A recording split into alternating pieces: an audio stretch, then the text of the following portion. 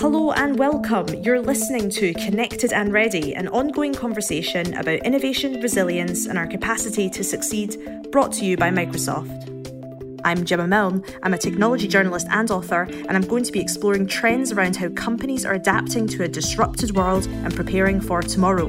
We're going to speak to the innovators who are bringing products, operations, and people together in new ways. Today, I'm chatting to John Cerrone, Principal and Director of Virtual Design and Construction at Shop Architects, about how digital transformation is making architecture more creative and efficient. We chat about how Shop Architects' innovative approach to process drives greater collaboration, how technology can free architects to spend more time on the why as opposed to the how of the build, and what tools like AR and VR bring to these huge, complex projects.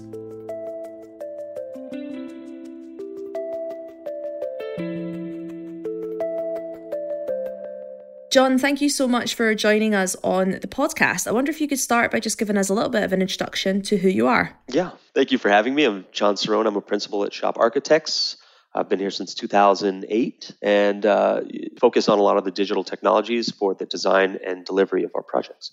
So when did you first start to, question the typical ways of working as an architect and maybe started to see more innovative use of technology as a solution to, break away from the status quo? Yeah, studying architecture, you get your first taste of 3D modeling, of digital modeling. And I just remember I took a extracurricular course in 3D modeling. And something clicked, you can do this. I can do the work and build the project here and then create as many representations as needed.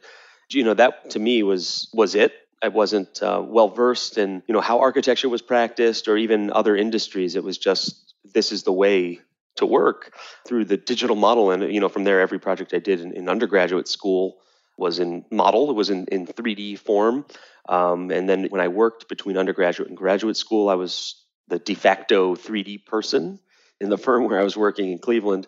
From that, we can use this, we can use the model to help describe first the construction documents, but then really to fabricate it. That process of sitting in a trailer with contractors and spinning the model around and describing to them how to pull measurements, pull the information that they need from the 3D file.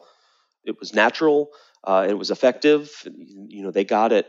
And then going back to grad school, that was it. You just kind of doubled down in digital process and all sorts of software, simulation tools, just kind of as many tools as you can expose yourself to in this investigation of process, what works, what doesn't, try everything, distill the parts that are effective, and the intuition or the feeling to sort of challenge how things work was inherent.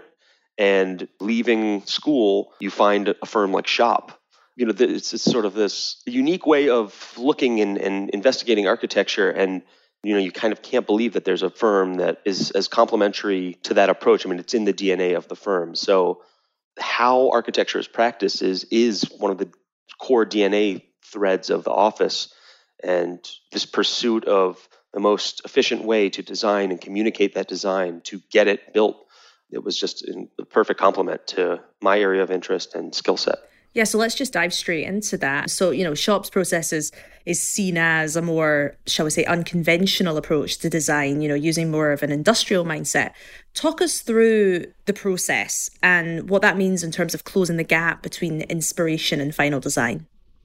Yeah, I think it's interesting because there's a diverse set of backgrounds that constitute Shop. Finance majors, engineering majors, art history majors.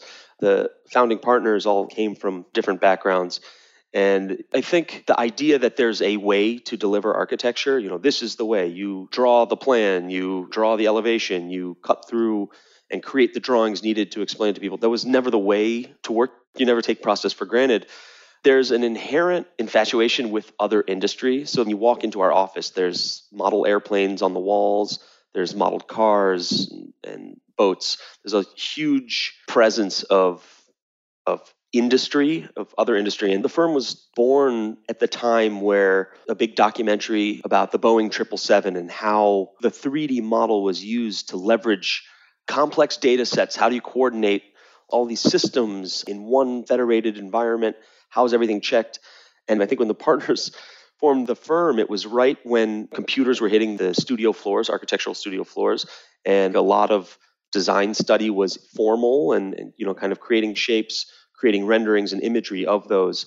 And when you combine the digital tool of form creation with that sort of parallel interest and understanding of other industry and how they're leveraging it, not to visualize the challenge, but to execute.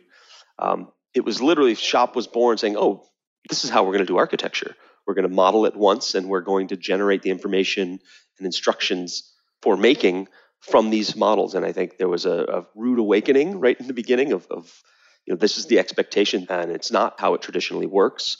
And that core instinct of that pursuit of the right way to do it has been the mantra, and that's at the center of everything Shop does.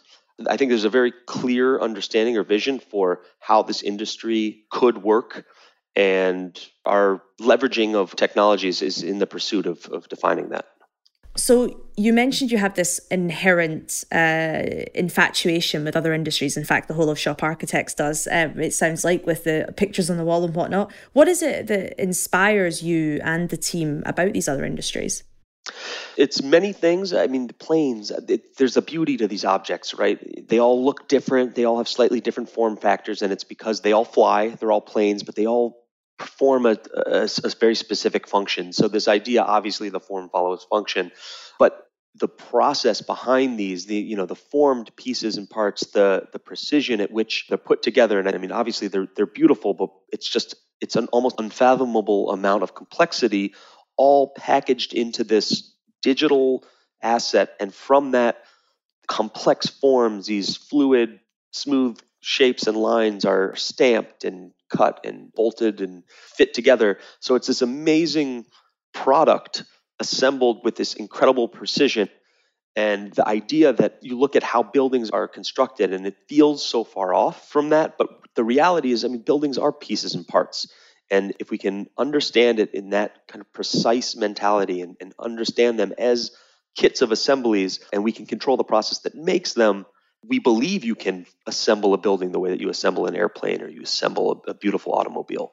So it's sort of inspirational and aspirational there, but that's kind of what drives a lot of the process. Let's pretend I don't know anything about architecture at all. So what is the difference between how architecture is traditionally done versus what you guys do at Shop Architect? The actual deliverable of architecture hasn't changed a lot over many decades. There's a drawing set, and from these drawings, it's divided up to the people that are going to build the building. You use that to price the building. This is what it's going to cost. This is how we're going to make it. And everything is communicated through hundreds of sheets, often thousands of sheets of paper, different views, drawings of the building, pieces and portions of it with dimensions, and it's a robust instruction manual. But it's communicated through two-dimensional set. The Empire State Building's drawing set was very thin, and now the instructions have become much more cumbersome. There's a lot of discussion about things like BIM and building information modeling and three-dimensional tools for design and coordination and how we explore and ideate and how we investigate design. But at the end of the day, the traditional deliverable is and remains a two-dimensional document set. So the model is sometimes delivered, but with lots of disclaimers and caveats that it's not meant for construction, meant as reference, and the drawing set is the final deliverable. I think Shop has just realized that there's so much efficiency in leveraging the model. The approach that we use is a centralized model. It is the project, and it represents the scopes and all the trades, and it is the instruction manual. So at the end of the day, the deliverables can be tailored to the specific person or trade that needs that information. So if it's going direct to CNC, often that's just machine code, and you need a drawing for someone to track that or to run a QA/QC process on that. But often, if one of the trades is using more traditional means and methods, then the output, the fabrication deliverable, should be something that's consumable by them, that's human readable. And so the real efficiency of this is it is a centralized data set that describes the project. And then from that, in real time, you can extract the information you need in the format that's needed to deliver that piece of the project. Dynamics 365 is helping businesses of all sizes unify their data and create a digital-first culture. With next-generation ERP and CRM business applications, employees at every level can reason over data, predict trends, and make proactive, more informed decisions. Request a live demo of Dynamics 365 today by following the link in the episode description.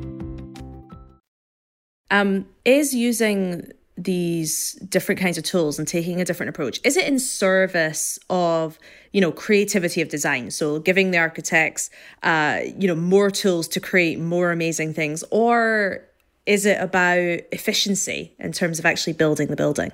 Yes. So the tools are in service of design. And what I think Shop has realized is the more command you have over the tool set that you're using to deliver the project, the more freedom we have in terms of creativity of delivering the project as we've designed it. I think one of the compliments we get is that when the project is built, it looks exactly like or better than the rendering. And it's not by accident. It's because we are very specific about how we use the tools. And it's a way to demystify a lot of the process that is unknown. Like typically in the creative process, there's sort of gestures and there's geometry and there's a sort of design intent. And then someone has to figure out how to build that. And there's often disconnects in the solutions of how to create that in the means and methods. And when you're much more specific in capturing means and methods in the design process and representing that in the digital model, the outcome is much more aligned with the design intent. Just you talking earlier, it made me think of, the very first time when I was learning to code and I used HTML for the first time. And it was this kind of like penny drop moment of like, oh, this is how they build websites. And within a flash, I was immediately going, oh, I'm going to do this. I'm going to try that. I'm going to put that there. And I knew so little. And I think sometimes that's the power of using technology for creativity. And I think that point is missed sometimes by people that don't necessarily understand or have used technology for creative means. This penny drop moment that just opens your mind to being able to do things and create things in almost on a different planet, a different dimension. 3D as opposed to 2, right? No, that's exactly right. The 3D is great. You're working on the project, you're working on the problem, the challenge, you're solving it sort of in real time in 3 dimensions. Architecture is a 3-dimensional exercise, right? We're building spaces and experiences. The speed at which you're able to study, it's an incredibly creative endeavor. The challenge in architecture often is the effort in which it takes to create the model. We think common misconception is to model for fabrication, to model the building properly, to create, what's known as a digital twin. It's so much work. And if something moves, then you've got to go back and remodel everything. And there's diminishing returns on that type of modeling process. And we've built an infrastructure of these types of processes of coding allows you to automate the stuff that normally someone else would have to do by hand. So you're able to keep things light and gestural, what we call the wireframe model, this sort of intent or the guiding geometry that describes the spatial organization of the building and the form and the mass. And you're able to keep that light, keep that fluid, and then automate a lot of the systems on top of that. In a way, you're able to extend the design period by compressing the output period. In architecture right now, the way it sort of works, there's actually very little percent of the time spent on what you're doing and why you're doing it. The initial concept, the sort of exciting part, that the sketches and the sort of artistry of it, and then this creative exercise, that's sort of glorified, I think, in public. The reality is that that's a very small portion of the project. Architecture is engineering and construction feat. So a disproportionate amount of time is spent on how to do it and creating the instructions.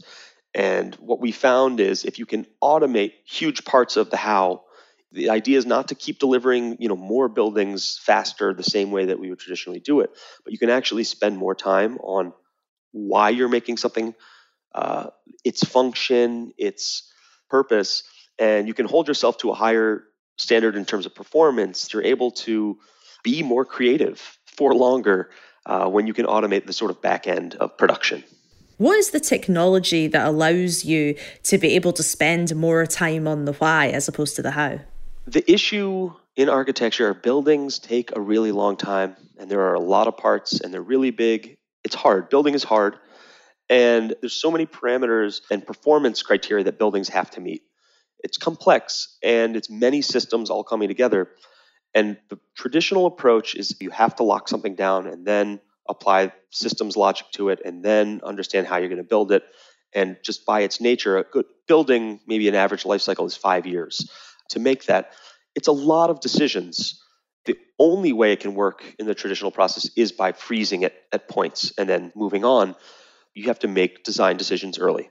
And the idea towards the end of a project of changing some big fundamental design move is just, it's impossible. There's too much. The approach that we take is, again, leveraging what technology does, what scripting does, to write codes that automate building technology. So we'll create a line, and on one line here, one line there, and then where something hits those two lines, it creates 2 points and it draws a line between them. And you create these relationships and rules. Parametric modeling, I think, is pretty well known now in architecture, right? There's tools for creating parametric shapes and designs to run operations.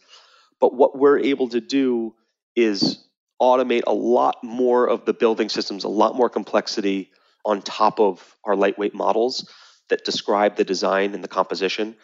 And the tools and the processing power of these now are able to instantiate huge amounts of data. So the big difference here is you design and you put in as much information as is known at that time based on whomever you're working with. So as engineers start providing input, if the span is this long, then the profile needs to be this deep. You need this big of a member. And if it gets bigger, then it needs to get deeper. So you start learning the rules as you're working on the problem. You start developing new rules, and then a manufacturer will come and say, well, if it gets bigger than this, I can't fit it on a sheet anymore. So we can build these triggers into our models to say, if it exceeds this parameter, notify us, or split into 2 pieces. Or we can start designing the engineered systems and implementing them in real time on our design model. So we're able to continuously adjust the design while accounting for the evolving systems that are going on top of that. I think what it also makes me think of when you're talking there is it sounds like you get more freedom, because instead of worrying about, I've come up with this idea that's maybe unconventional or different or difficult, you get caught up already going, oh God, that's going to be an absolute nightmare to translate into all these pages and pages. Whereas if you have tools in the middle that let that process, either be easier or quicker or less cumbersome, it sounds like that bit that you're saying we sort of glorify, actually you do get to live it out a bit more. Yeah, and it's always a shame when you start to see tools dictate what you're making, and often that's how you're making it. Like, as you just said, oh, that would be too difficult, or that just looks expensive. And I think we see the tools as an opportunity. Wait a minute, let's break this down into its parts and components. I think we do think of our buildings as in its constituent parts and components and assemblies. We've always, and that I think comes from the aerospace automotive infatuation and understanding that buildings are products and they're pieces that are assembled. So we've always looked towards manufacturing. And if you understand the building as its pieces and parts, those can be manufactured and assembled, and you get a much higher quality product, but you get what you're designing. So when someone looks at something and is like, that looks complex, that means it's expensive. It's like, wait a minute, let's talk about how it's made. And when you think about the sort of machining process, when you understand the parts of your building, every material has its respective process. Everything has its associated property. The machine, like a water jet, doesn't care whether it cuts 10,000 of the same part or 10,000 slightly different parts. It's machine code, and it doesn't take any longer. It introduces new logistics challenges in terms of tracking different parts. But the reality is, something that might look complex formally, when you look at how it's made, often geometrically can be rationalized with off-the-shelf, either stock good or sheet good. And if you understand the process of how it's made, whether this is the drawing that an individual person needs to cut that, or it's going directly to a machine, if you understand that trail of the initial creative vision to its constituent parts, trace that through its process, then no one part is complex. And what you'll often find is that if you leverage the technology, that collective process, all of a sudden you can build the complex thing for exactly the same thing that you would have built the more traditional design, and you get more architecture for the same amount if you can control the process, or if you can design in a way that facilitates the process. This isn't a isolated exercise by any means. We create a design to communicate to many others, to engineer, to understand, to analyze, and to build. And the design is only as feasible as you're able to communicate it to that network of people and collaborate. And what we found is, the way we like to work is a more agile approach where design inputs can remain fluid. We can still make design moves, and those systems can respond and adapt to the new design. When you're talking about having technology as the sort of central foundation of the project, you're talking about this, this one source of data, this one source of information. How does that change in terms of collaboration throughout the process of the build? How you work with people on site, how you work with clients from the beginning of the project with design all the way through? Yeah, again, technology, I guess, is sort of a loaded thing, right? In this case, we're talking about the three-dimensional model. That is our source of design. That's where we go in to form space to describe a built environment. It's only as good in terms of collaboration as people can access it. So a client can't spin the models that we make around. You can't expect them to download software and move themselves through the project. They can't understand it that way. So traditionally, you've had to create deliverables that are human readable, but also like layperson readable. A plan doesn't necessarily mean anything to a client. There's a lot of clutter on it. It's two-dimensional. We don't see the world in 2 dimensions. So there's not only is it labor intensive to create additional deliverables, they may not be and often aren't the most communicative way to invite someone into your design. Things like virtual reality, a client can walk through the project. It's a way, it gives them access to our CAD. And we say CAD because that's our computer-aided design. But for them, it's the project. And for us, we're able to create options in real time in 3D, and you can flip them through in real time as they walk and move through the space. They feel it, and it's immediately accessible.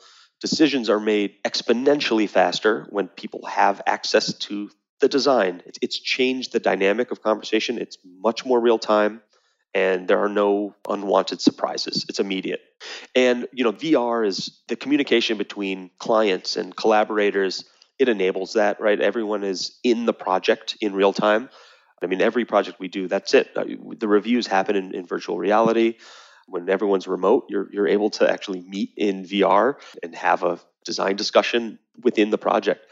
The future of this, it's a little nascent right now, but augmented reality, things like, tech like the HoloLens, where you're walking through a site in real time and commenting on it, seeing the overlay of instruction of where something goes. It's interesting. We create these drawing sets that have hundreds of instructions, like one sheet will have, hundreds of thousands of annotations and dimensions, and this goes here. But when someone's on site, they're holding a bracket and they want to know where that bracket goes. We don't multi-process, and this needs to go somewhere. Where does it go? And if, we just spoke about logistics, if that thing has a code and you know what that piece is, augmented reality will show you exactly where that piece goes. And you go and put that down, and then there's the next piece. And it's much more clear. You don't see thousands of dimension strings everywhere. You get the information you need in real time, specifically what you need at that time.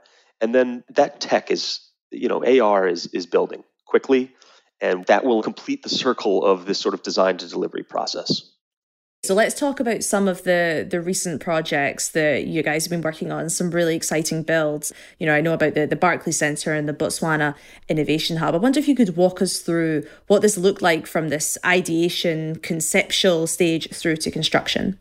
Yeah, in Barclays, we started that project in 2009, and a project for that size, I think we finished in 2012. So for a 3-year run for a project like that, of that magnitude, is unprecedented. It's very tight time frame, very high stakes. And it was our largest prototype of process, I would say. And you don't have Barclays without the DNA of the firm. The first project of the firm was this PS1 installation pavilion Dunescape.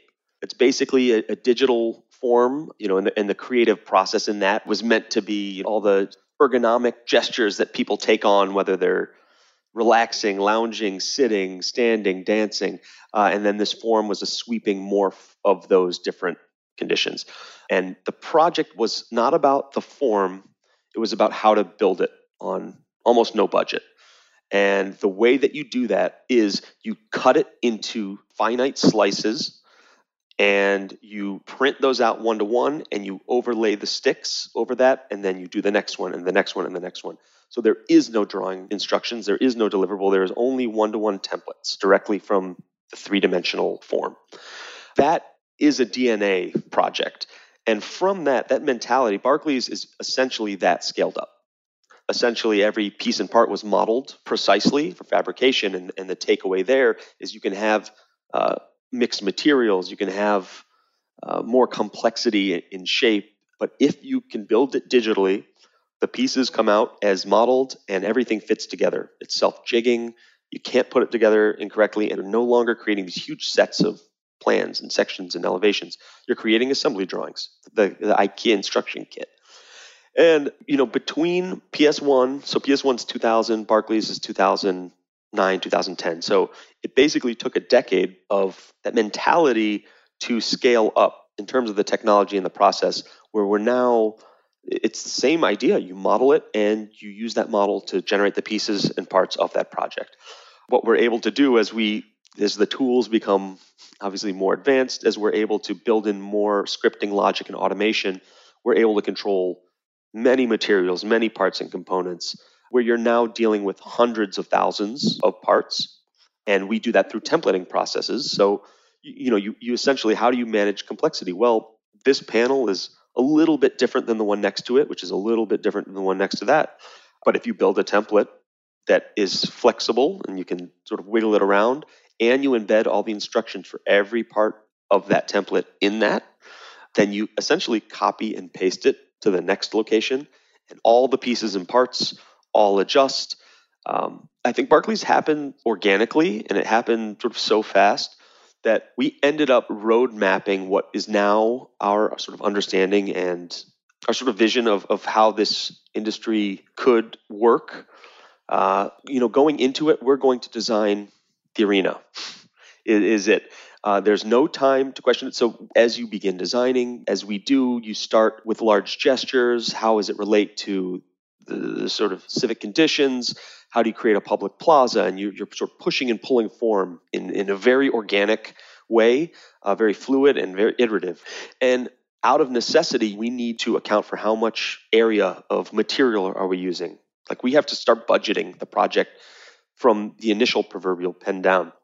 And every design iteration of that project had an associated metric to it.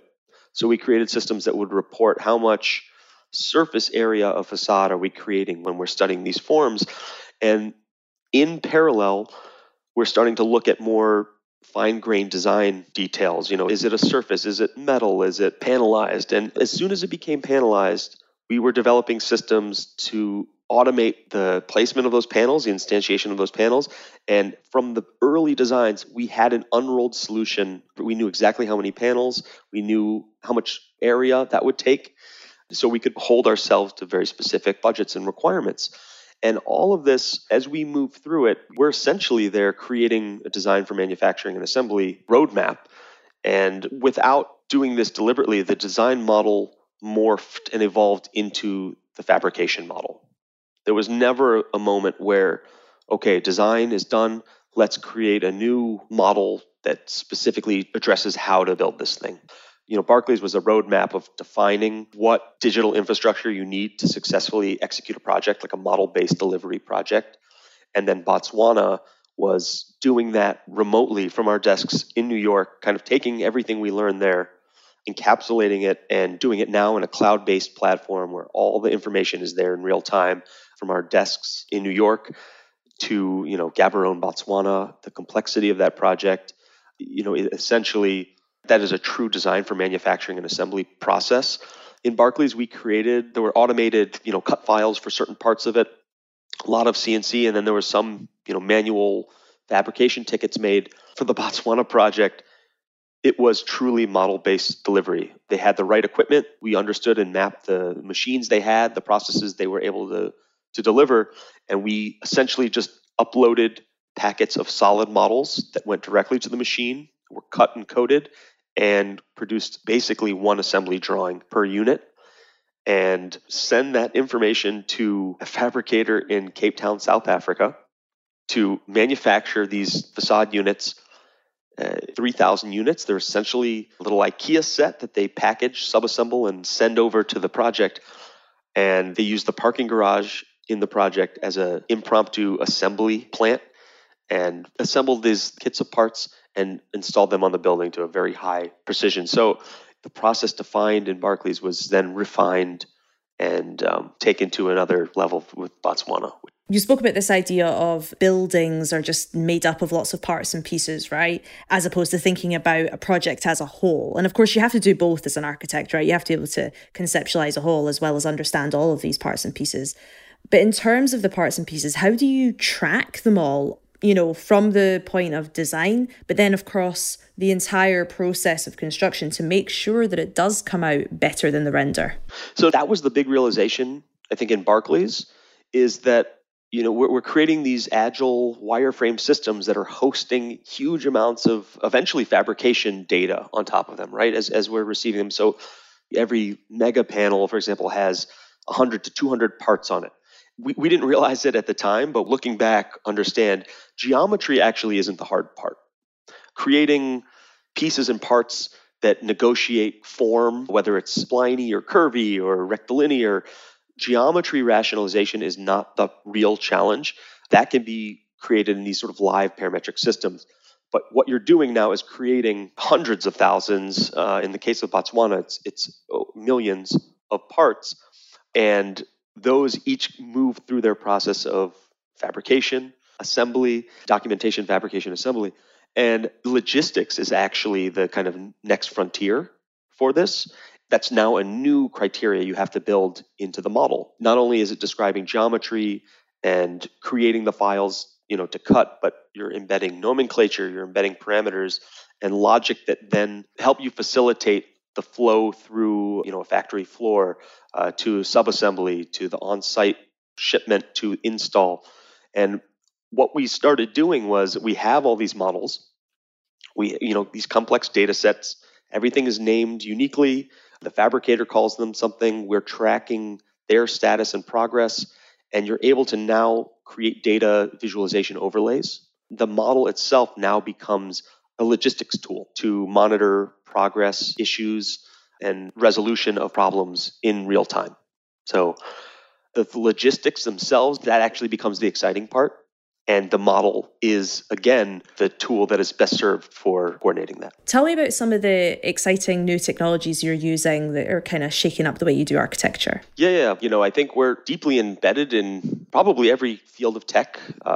What we found in our work is the centralized data set, the three-dimensional description of the project as a central source. That is how we run our projects. All of the technology that we leverage on top of that is in service of communicating that design in real time efficiently.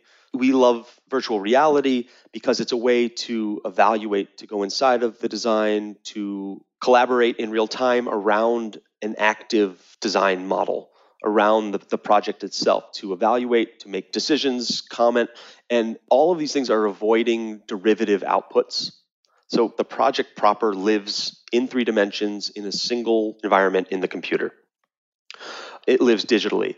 The ability to inhabit the project, to move around it, to sort of walk through it in design iteration allows us to make decisions quickly, to share that with clients, have them make decisions quickly. It expedites the sort of turnaround time of production, creating deliverables to communicate the project, to then bring back into the design space. It's all happening in real time in the same space. So virtual reality is a way of understanding, coordinating, designing the project. Before it's built, it removes the drawing sets from the design process, and augmented reality becomes the real-time overlay and instruction on site or in the physical space. So we're exploring more efficient ways of communicating and delivering information. the more direct we can pull that from the sort of design source, the better. The more efficient it is, the more real time, you have no chance of out of date. If the information is coming out of that model, it is current, it is accurate. The second you create a drawing or a rendering or an image and the project changes, you're at risk of building the wrong thing or the wrong version of the thing.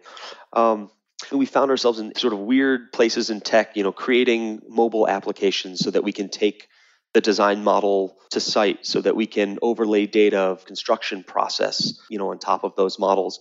Can we hold up a tablet on site to understand what should be built, to understand the conditions as an augmented overlay? There's no tool that does that. So, back to the point before about the deliverables and how we communicate the design to different trades, all of those deliverables are embedded in the model. There's a version of this where everything is happening in real time from the model, we think. Actually, we believe that's inevitable. It's just, when is the industry going to shift to that? There's a lot of behavior to shift, and there's a long way to get there.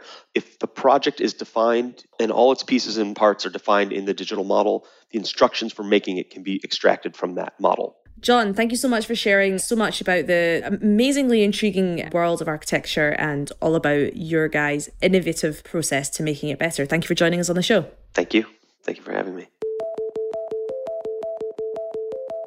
That's it for this week. Thank you so much for tuning in. You can find out more about John's work and indeed some of the broader themes we discussed today in the show notes. If you enjoyed this episode, please do take a few moments to rate and review the podcast. It really helps other people discover the show. And don't forget to hit subscribe and tune in next time to continue our conversation about innovation, resilience, and our capacity to succeed. Dynamics 365 delivers next-generation ERP and CRM business applications, helping employees at every level reason over data, predict trends, and make proactive, more informed decisions. Request a live demo of Dynamics 365 today by following the link in the episode description.